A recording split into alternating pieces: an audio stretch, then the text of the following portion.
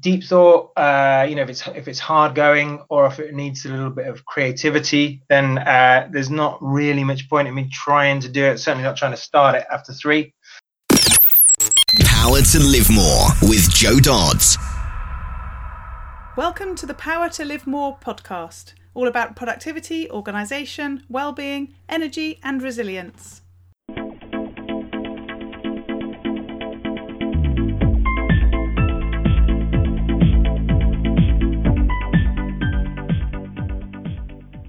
I'm Jo Dodds, and I started this show to enable interesting people to share their stories about how they use their power to live more, and by that I mean to do the stuff that they want to do more than the stuff that they need to or should do. It's about creating a life for yourself where you have the energy, health and space to be happy and fulfilled, spending your time as you'd like, whether that be at work, home or somewhere else entirely. That's your choice. Hello, my name is Ellie Dodds and I'm co-presenter. And today Joe is interviewing Terry Pearce of 360 Learning Design. Joe and Terry met through Sharon Gaskin from show number 53, who runs a trainer's training company where Joe spoke for a second time earlier this year. Terry introduced himself after Joe spoke, and they swapped some productivity tips, so Joe knew he'd make a great guest. Terry is a learning design specialist and the founder of 360 Learning Design, a consultancy offering bespoke and tailored learning materials designed to organisations of all shapes and sizes. Back to the studio. Today I'm interviewing Terry Pearce of 360 Learning Design. Hi Terry, thanks for joining me. No problem at all. Thank you for having me. So we bumped into each other a few weeks ago at an event, didn't we? And had a little chat about productivity. Yeah, one of Sharon Gaskin's Trainer to a live events, I think. Exactly, and she was on our show. I don't know which number, a few weeks ago. So you're in good company. So tell us a bit about who you are, what you do, and where you do it. Yeah, so I live in London, and I'm based there, running my own business as a learning designer. So I started out really on my own as a trainer, having worked in different organisations as a training deliverer in kind of soft skills, personal development, communication, and over the years went through to kind of deciding that working on my own was what I really wanted to do, and then from there worked out that what I found most enjoyable and found myself to really get into the flow of was when I was designing training materials and learning materials. So that's what I've really started to specialise and focus on in my business now. So do you design for other people, or do you design and then deliver? Some of both, absolutely. I think designing for other people is a lot more exacting because you have to make sure it will make sense to somebody else. So there's some different skills involved, but absolutely do both. Yeah. Mm-hmm. And do you work from home? Yeah, so because I still do delivery, I've got 2 modes of working which are very different. Obviously, I'm either in the training room, which is full on, even in your breaks and lunches, you are running about, you're trying to make sure everything's ready and set for the next kind of curtain up. Or I'm at home generally, occasionally at client premises, but usually at home, master of my own destiny, easily able to stare out the window for as long as I like, should the mood take me. Which of course is creativity time, isn't it? Yeah, exactly. So you've touched on it a bit, but tell us a bit more about why you do what you do. So is there a sort of backstory further than the sort of having that flexibility by working on your own? A little bit. I mean, it's mostly accidental. My dad actually did exactly what I do now, and he kind of used to kind of bring home, MBTI, Myers-Briggs tests and things like that, and do them on us kids, just kind of half for fun, which is interesting. I've got little reports from when I was kind of 8 years old saying Terry is not great at delegating and things like this, But I didn't actually consider for one moment following in his footsteps. And then I wanted to do something very creative, I think, because I was going to university, did photography at university.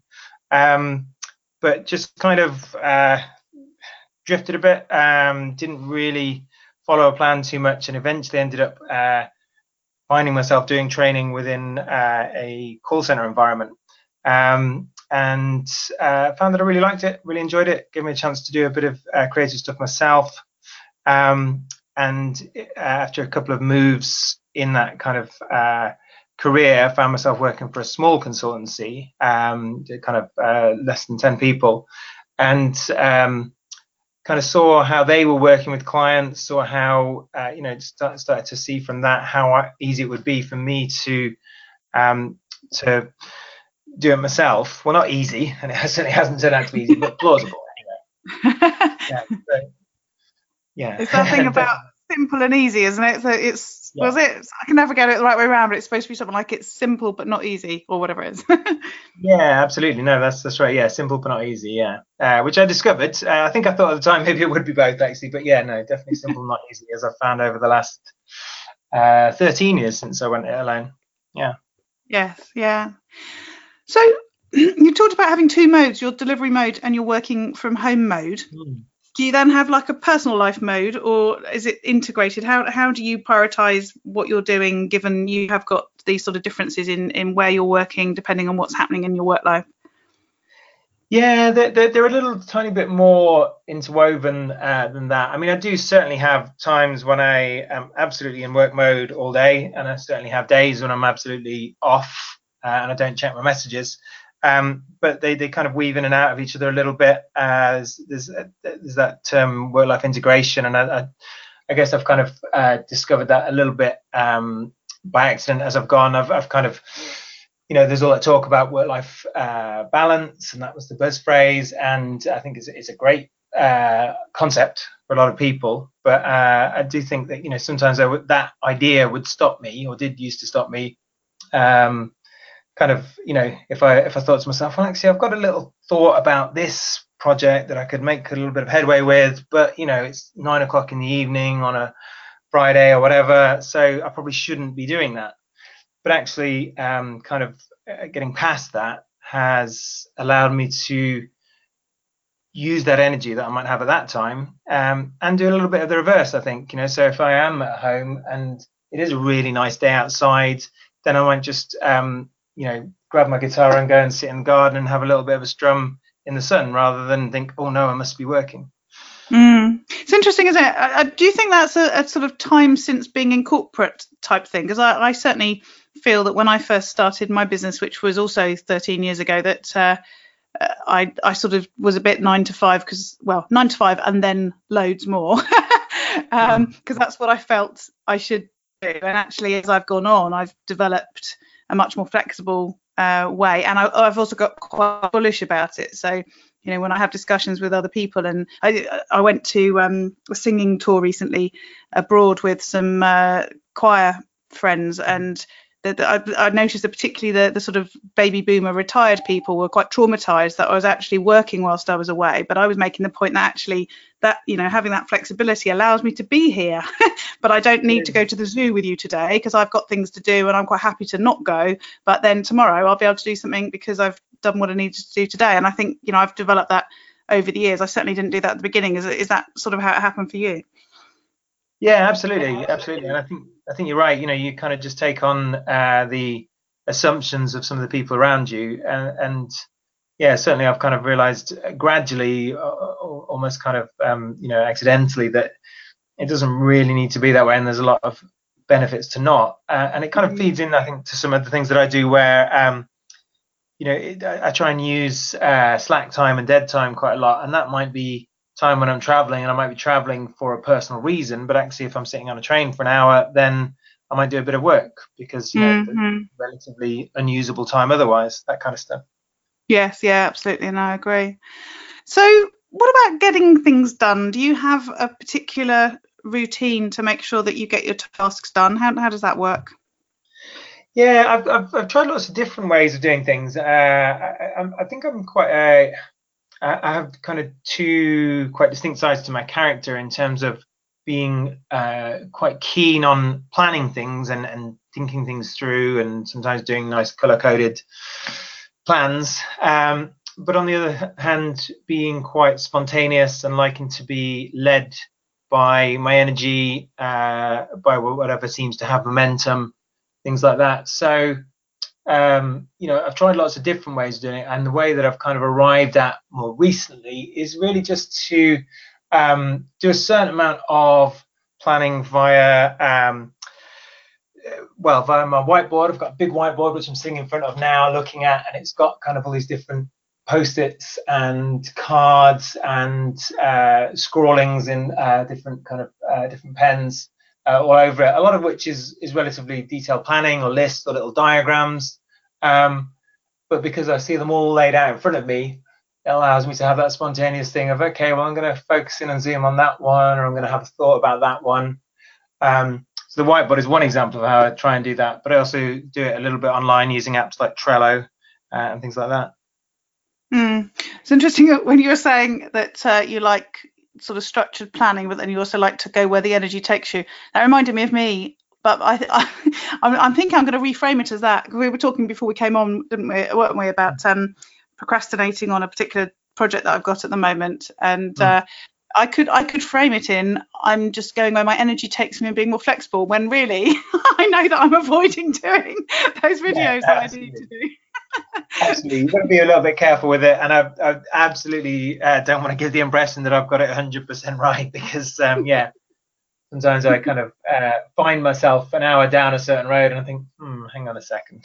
Yeah, it is interesting though, because I do find, even when I'm doing that, where I in my sort of sensible head saying you're procrastinating, get on with it, quite often it all comes together and I look back and think, actually there was a reason why I wasn't doing it at that time, because I needed a bit more creative time before I did it, or whatever it might be. Quite often when I reflect back, there's a benefit to having done what at the time I thought was a problem.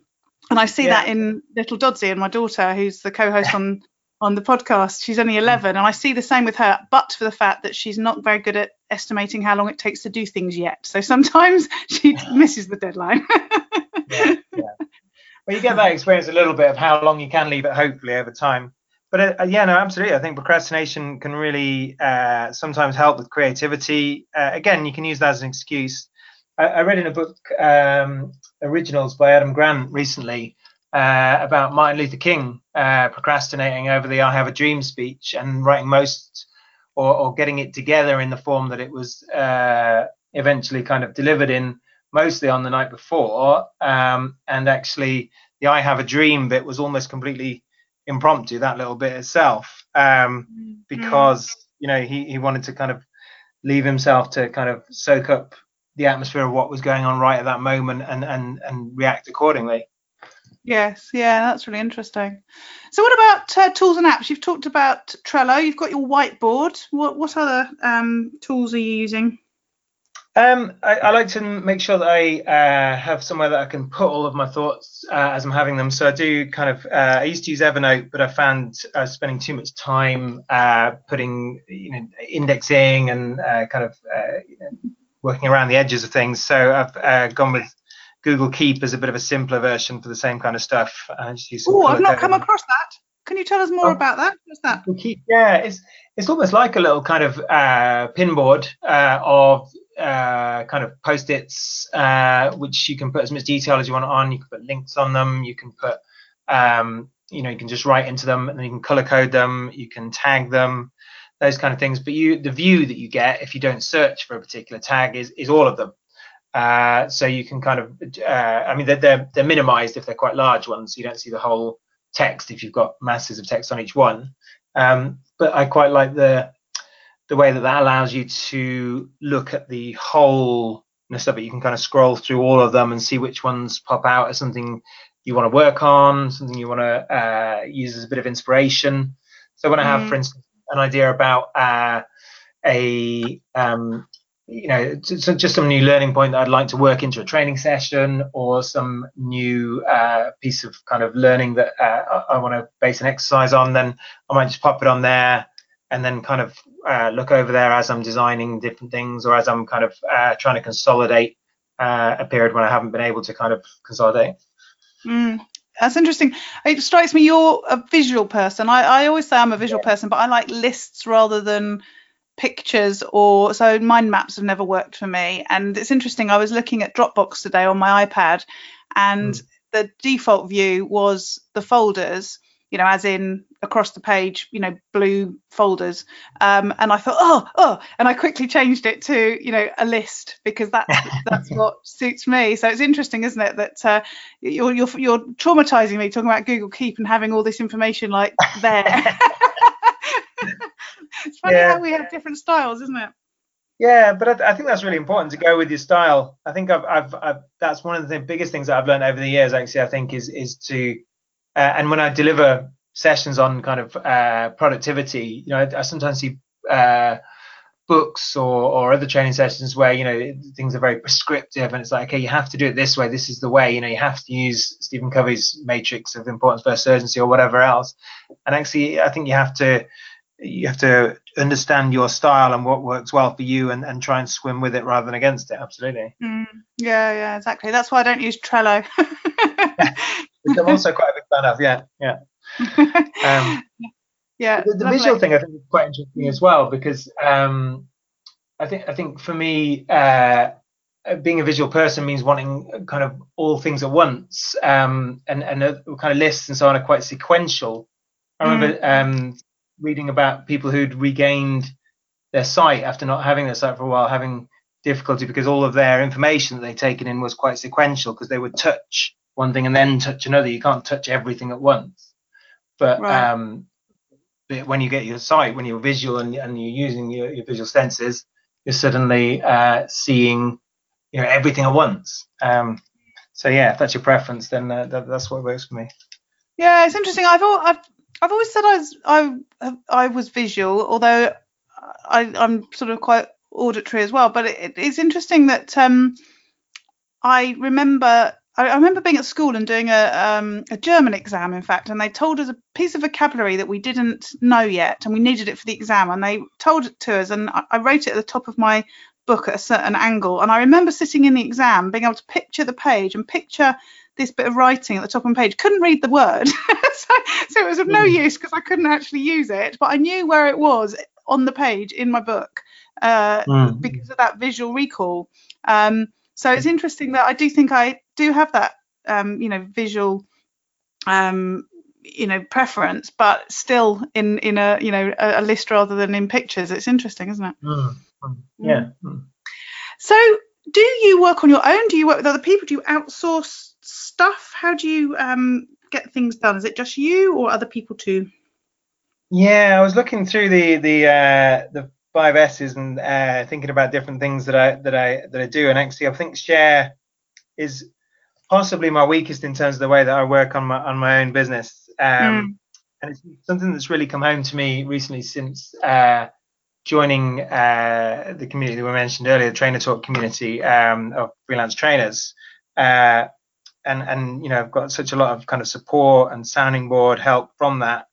And I think it kind of woke me up a little bit to how much I'd kind of been, forging ahead on my own and with my own ideas, and not soaking up enough from kind of, just supportive colleagues, I guess. Yeah. So I don't really outsource, although I have recently started to use Fiverr to outsource some things to do with my website, which has been really good. But just kind of really started to kind of network well with kind of people who do similar things to me, who can perhaps support and offer new perspectives and ideas, perhaps as much as I should.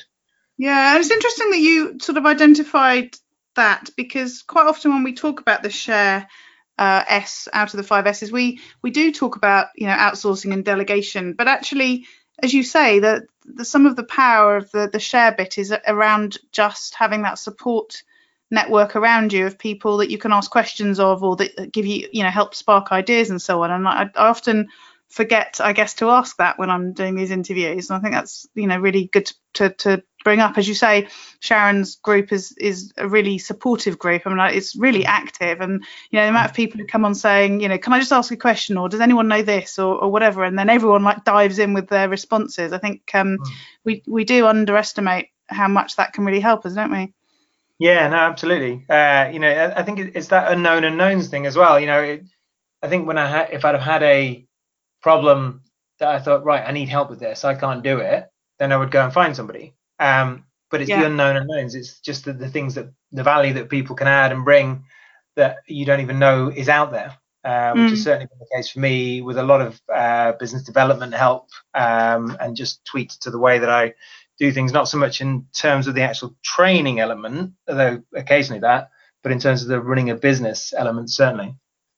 Yeah, and I think that with Fiverr, the same thing applies. I keep thinking I must go and have a look and see what else people are offering, because I use it myself as well, but I use it for stuff that I need to get done that either I can't do or don't want to do or whatever. But actually, I keep thinking, when I've got 5 minutes, when I'm on that train, like you said, I need to go and have a look and see what people are offering, because actually there's probably tons of stuff people can help me to do that I just haven't even thought about yet. Yeah, absolutely. Loads of stuff. I'm kind of some of the things that are on there I want to do just because they're there, not because I can find a use. I want to get a chat bot. I don't know what I'll do with it, but it sounds really interesting. I love that. A friend years ago sent us a video of Father Christmas saying Merry Christmas to Ellie when she was about 4 or something, and that was offered on Fiverr. Somebody, obviously dressed up and just did a job lot with them. And I always thought after that, there's so much out there that we can get that we just don't know about, sort of thing. Not that that's particularly helpful to the business. But there you go. Yeah. So what about the self-care bit? How do you make sure that you're fit enough and healthy enough to do what you need to do? What sort of things do you do to keep healthy? Yeah, this is one of the areas where me being a kind of typical kind of butterfly type extrovert, the kind of real yellow energy kind of extrovert and people-centered type person, my problem is more in keeping it to a manageable number of things. That which is something I've started to do to kind of funnel it down and say, well, actually, it's better to perhaps focus on a few quality things. But that's taken a long time to kind of come to that realization. But I mean, some of the main things that I do, I love walking. Myself and my wife go on a lot of walking holidays. Just in the last year, we've been to Nepal, and with a friend, I walked along Hadrian's Wall. And we went with some amazing walks when we visited New Zealand earlier this year. So that's a big thing. I'm a huge lover of festivals. I've been to every Glastonbury festival except one since about 92. Wow. That's a big thing for me. And I love reading. I read a lot. I do my 50-book challenge, and this year I'm actually probably going to hit 50 in about July. So that's pretty good. And is that fiction or non-fiction or both? Both, yeah. I really, really like to keep a balance of both. I do a lot of kind of pop science and also kind of what we call smart thinking, that kind of stuff. But also, yeah, love novels and science fiction in particular. I read a lot of things that make me think. Probably a bit of a snob. I don't read too many kind of what you would call airport novels, stuff that makes my brain tick. But, the airport novels makes me laugh. My dad travelled a lot for his business in the 70s, so flew a lot, and my mum used to go with him sometimes, and he'd regularly pick up a book at the airport, read it on the plane, and then chuck it in the bin at the other end. And she used to get incensed about that because it was a waste and all that sort of stuff. But also she'd want to read the book, so she'd take them off him to then read. And but I remember her saying that he regularly used to buy airport crash type novels, not airplane. So there'd be some sort of horrendous accident, the plane would drop out of the sky, blah blah blah, and she'd let him throw those ones away because she couldn't cope with reading them and having to fly home afterwards. Yeah, that's understandable. That's what I'd want to see. Yeah, it says something about my dad, I think. So what about relaxation then? So it sounds like the walking and the reading helps with that. Do you particularly make time for that? Yeah, I mean, a lot of that stuff. Well, so sorry, the walking certainly is more of a kind of holiday thing, whether that's a small thing at the weekends or a large type holiday. But certainly for things like reading, and I try and write a little bit as well, that kind of stuff. I try and make time for that. Like I was saying with the work-life integration stuff, depends when I've got my energy. I'm very morning focused. So I will usually try. Well, I need to try actually. My body just gets me up at 7 at the latest every single day, no matter what time I got to bed. So I will get up early and get stuck into stuff. And usually that's work, but sometimes it might be a little bit of writing or something else. And yeah, and then when I have my afternoon kind of dip. It'll be a dip, not in an absolute sense necessarily, but a dip in terms of the type of work that I've been doing, or not, a lack of variation. So I'll switch to something else, or I'll go for a walk with the dog that we borrow, which is one of my favorite things to do for a little bit of extra energy in the day. And is that something you particularly have identified, that you have sort of different energies for different things during the day, or is it just how it works out? Yeah, no, absolutely. I think if it needs deep thought, if it's hard going, or if it needs a little bit of creativity, then there's not really much point in me trying to do it. Certainly not trying to start it after 3. But for me, getting up and getting straight into it at 7 can be really good, or even earlier sometimes. But yeah, something that I can enjoy a bit more and just kind of relax because I've got something behind me, because I've already achieved something, then 3 or 4 in the afternoon is a great time to do that. And then I find I've often got more energy to then perhaps pick something up from kind of 5 until 7. Whereas if I'd tried to work straight through, I'd have just had some pretty low quality time, low quality work from 3 onwards. Yeah. So what about learning and improving yourself then? You said that you obviously read quite a lot. I know you said you'd listened to some of my podcasts before you came on here, so I'll take that as a podcast interest maybe. But in your role as well, how do you... Sorry. Yep. No, go on.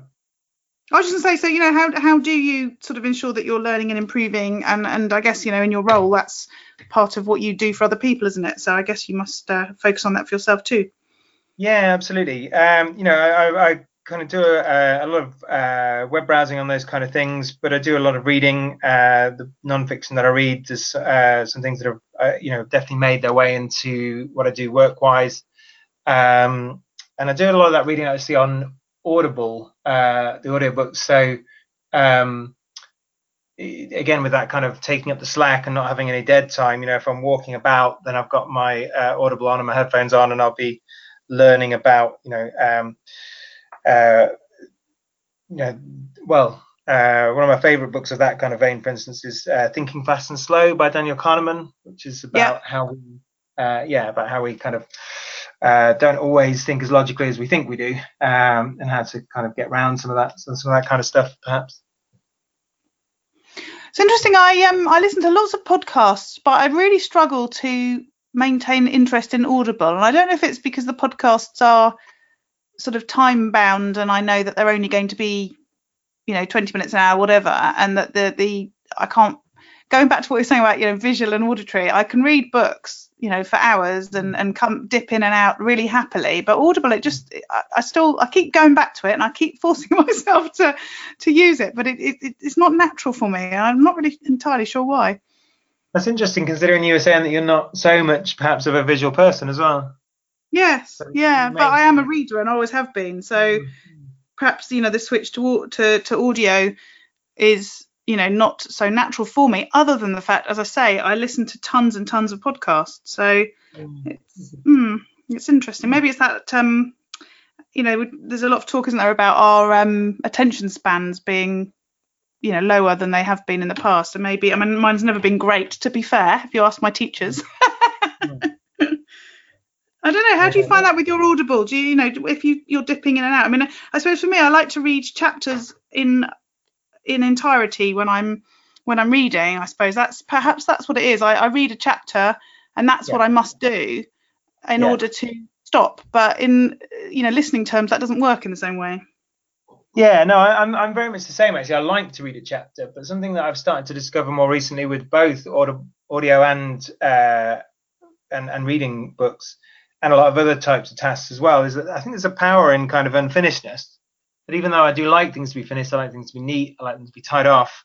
I think that actually, if you kind of have left something in the middle, it's almost like that kind of cliffhanger, at the end of a box, the latest episode of a box set or whatever.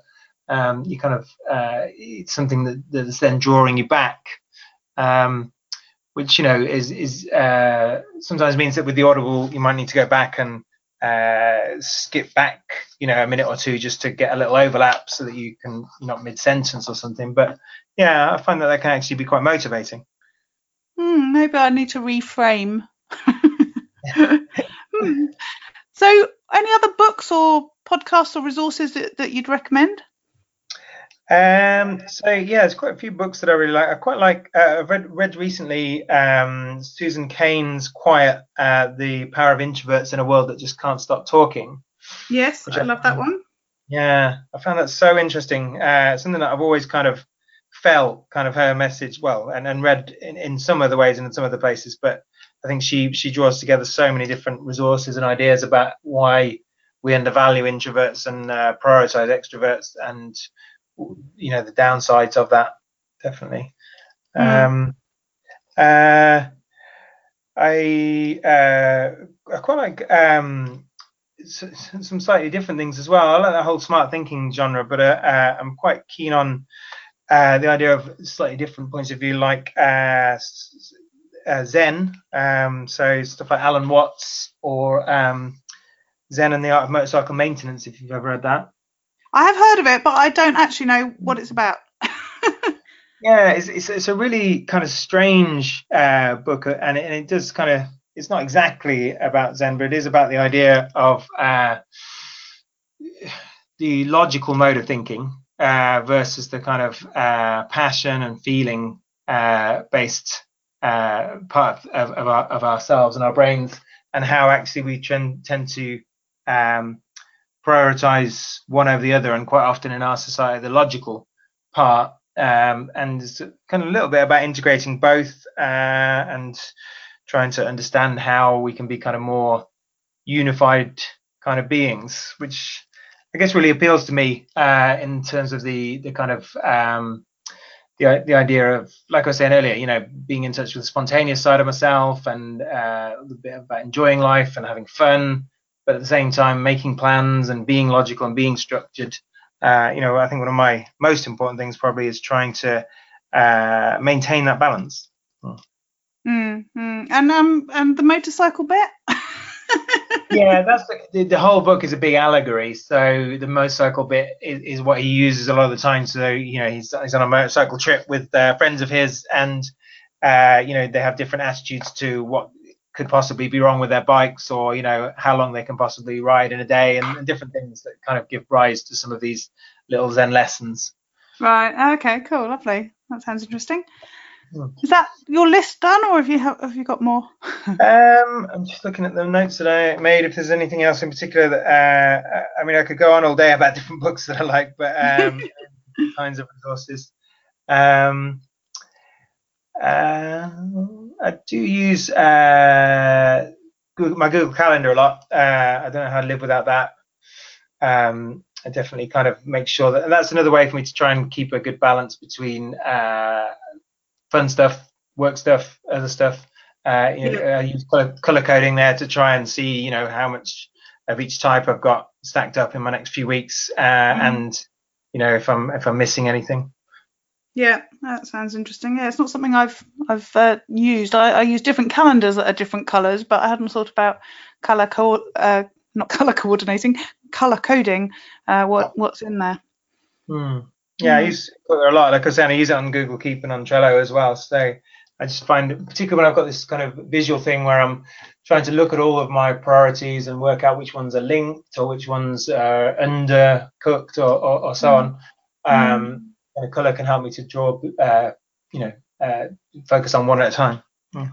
Yeah. See, I don't do colour coding either. Maybe I'm just not visual at all. I've just been telling myself a story for ages. So what about sustain then? How about keeping things going and sort of creating routines, rituals, that sort of thing? Yeah. I mean, you talked about things like borrowing a dog. We do that too, and that can help you to do things like go for those walks that you might not fit in otherwise, and things like that. What else do you do? I think having a routine of being up early helps, and trying not to diffuse my attention too much. I find a big thing early in the morning in particular. I think there can be some days, or there used to be some days, I'd get up and I'd check Facebook, perhaps while I was just getting ready or getting my breakfast or whatever, and then I'd start thinking about somebody that someone had said that was annoying on there or something, or I'd read a news article and my brain would just start to kind of just go off on all these little tangents, or bits of it would be distracted running certain programs, I guess. So trying not to open too many little bits of my brain, and then maintain focus at that early stage in the morning when I've got a lot of energy, means that I can pile a lot of energy into the one thing that I'm trying to do. So that's a big thing for me. Yeah. And taking breaks, I think, is massive for me in terms of keeping things going. And it's something I didn't used to do. I used to tell people to do it in my in my training sessions about productivity and about time management. But then kind of do that exact same thing. If I don't need to, and I can't afford the time. But it really, really works. If I've had 15 minutes, then I make that 15 minutes back up absolutely in the next hour or two, in terms of extra stuff, in terms of not doing things twice, in terms of not making mistakes, in terms of being more creative, more productive. Definitely. Yeah, no, I agree. I tend to do that when my computer's running slow or it's all going horribly wrong, and then, as you say, realise that actually I should have done that about 2 hours ago. Yeah, absolutely. And then you can procrastinate, if you want to call it that, for those 20 minutes, and then maybe you come up with a brainwave about that thing you were stuck about. So. Yes, yeah, exactly. So what about on those days when things don't go right, when you have a bit of a bad day, it's all gone a bit horribly wrong? How do you deal with those?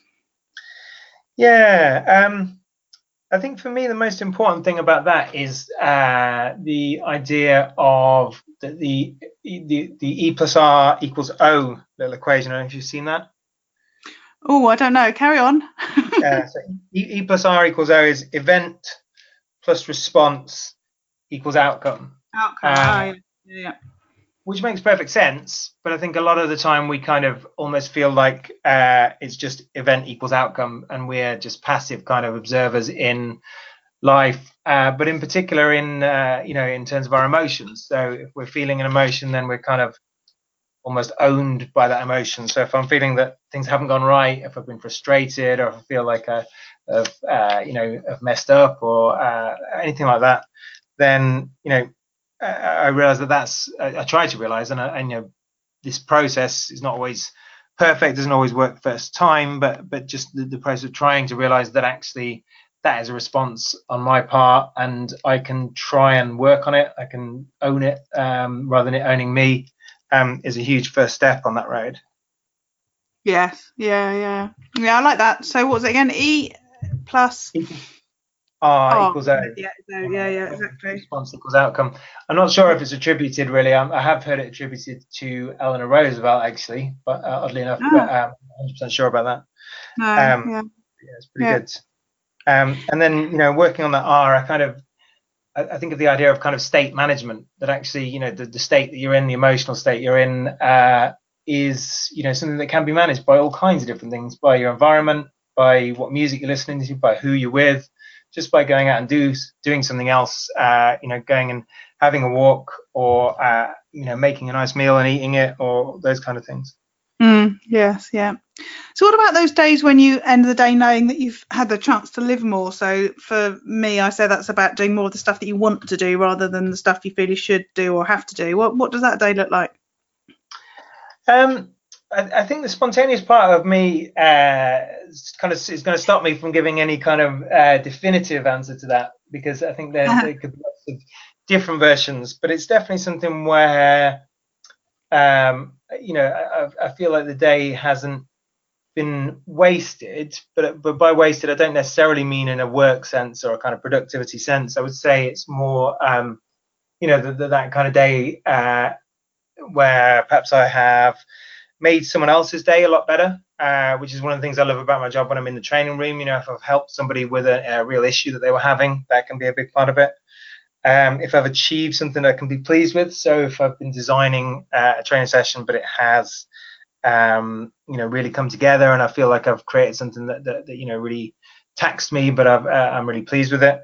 Or just where I've kind of found myself in flow, in something that's fun. So I've really kind of, had a really nice evening with friends, and I've, just had some of those conversations where, you wonder where the time went. There's lots of different versions of it, but where I kind of look back and say, okay, yeah, that day is absolutely one that you would be happy to put in your calendar again. Yes, yeah. I love the fact that you've sort of come up with a selection as well. Sometimes people are very sort of adamant that this is what it would be like, and it sometimes does feel a bit restrictive that there's so many different days that could be one of those days. So it's good to have a long list of them. But I love that as well, to know that you'd like to do it again. Yeah, absolutely. Lovely. Well, thank you so much for joining me on the podcast, Terry. It's been really interesting talking to you. Really good to talk to you. Thanks, Jo. Tell people how they can find out more about you and connect with you.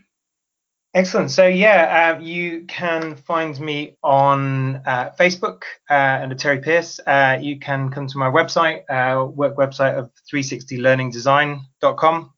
You can find me on LinkedIn under Terry Pearce. Those are probably the easiest ways. I mean, I'm on Twitter and other ones as well, but those are the ones that I kind of connect with most people on, I would guess. Lovely. Thank you. Excellent. Thanks, Jo. As ever, the show notes for this show are on the website. If you use the link powertolivemore.com/68, you'll be able to find them. And the tool that I'm sharing on the newsletter this week is my smartphone, or actually, to broaden that out, my iPad as well. As I may have mentioned last week, I'm in my caravan in the middle of a field, visiting my family, waiting for little Dozzy to break up from school. So I'm here on my own, and I'm working from here, and it's going reasonably well. I wish there was a bit more sun, because the solar panel only really works when there's sun on it. So I'm having to go into the local town and use the coffee shop and use their electric to charge my devices generally. But what it's reminded me of is that the smartphone and the iPad can really help you to get what you need done. And in fact, there's probably only about 3 tasks a week that I have that I must do on my laptop. Other than that, I can do everything else through my mobile devices. And in fact, I have my to-do list set up with tags to tag the items that need to be done on the laptop, and the things I can do on my iPad, and the things that I can do on my phone, so that I can use the right device at any given time. So if I'm out and about, I can hop onto my smartphone. If I'm somewhere and I have my iPad with me, then obviously I've got that option too. And then, as I said, this week there were a few things like the podcast, for example, where I do need to go onto my laptop. So I've tagged those tasks with laptop so that I can basically work my way through those specific tasks when I have got my laptop available, so that they're done, rather than doing the things that I could do on my phone or on my iPad as well. So just a reminder that the mobile devices we have are so much more powerful now than they were, a few years ago.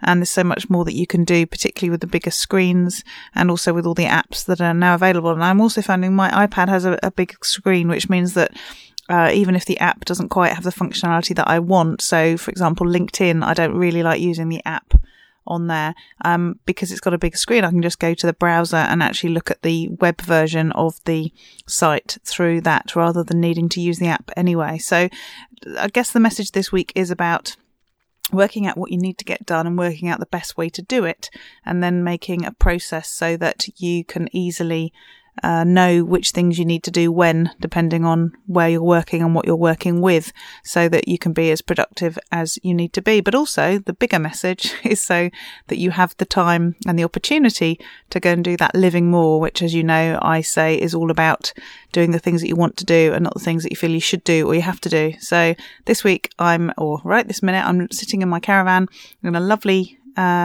field, well, not a lovely field, a field in the middle of nowhere in Scotland, and there's a beautiful sunset streaming through the window, and I'm able to finish off my podcast because my laptop has some charge left on it, and do some other things because I've got my mobile devices as well. I'm using my solar power to make sure that they're topped up so I can keep doing the things I need to do when I need to do them. But I'm also having that opportunity to, as I say, meet my family, spend time enjoying myself and relaxing in a really lovely environment as well. So who knows, I might go off for a walk on the beach in a moment. So as I said, the show notes for this show are at powertolivemore.com/68. And we look forward to catching you next week. Use your power to live more.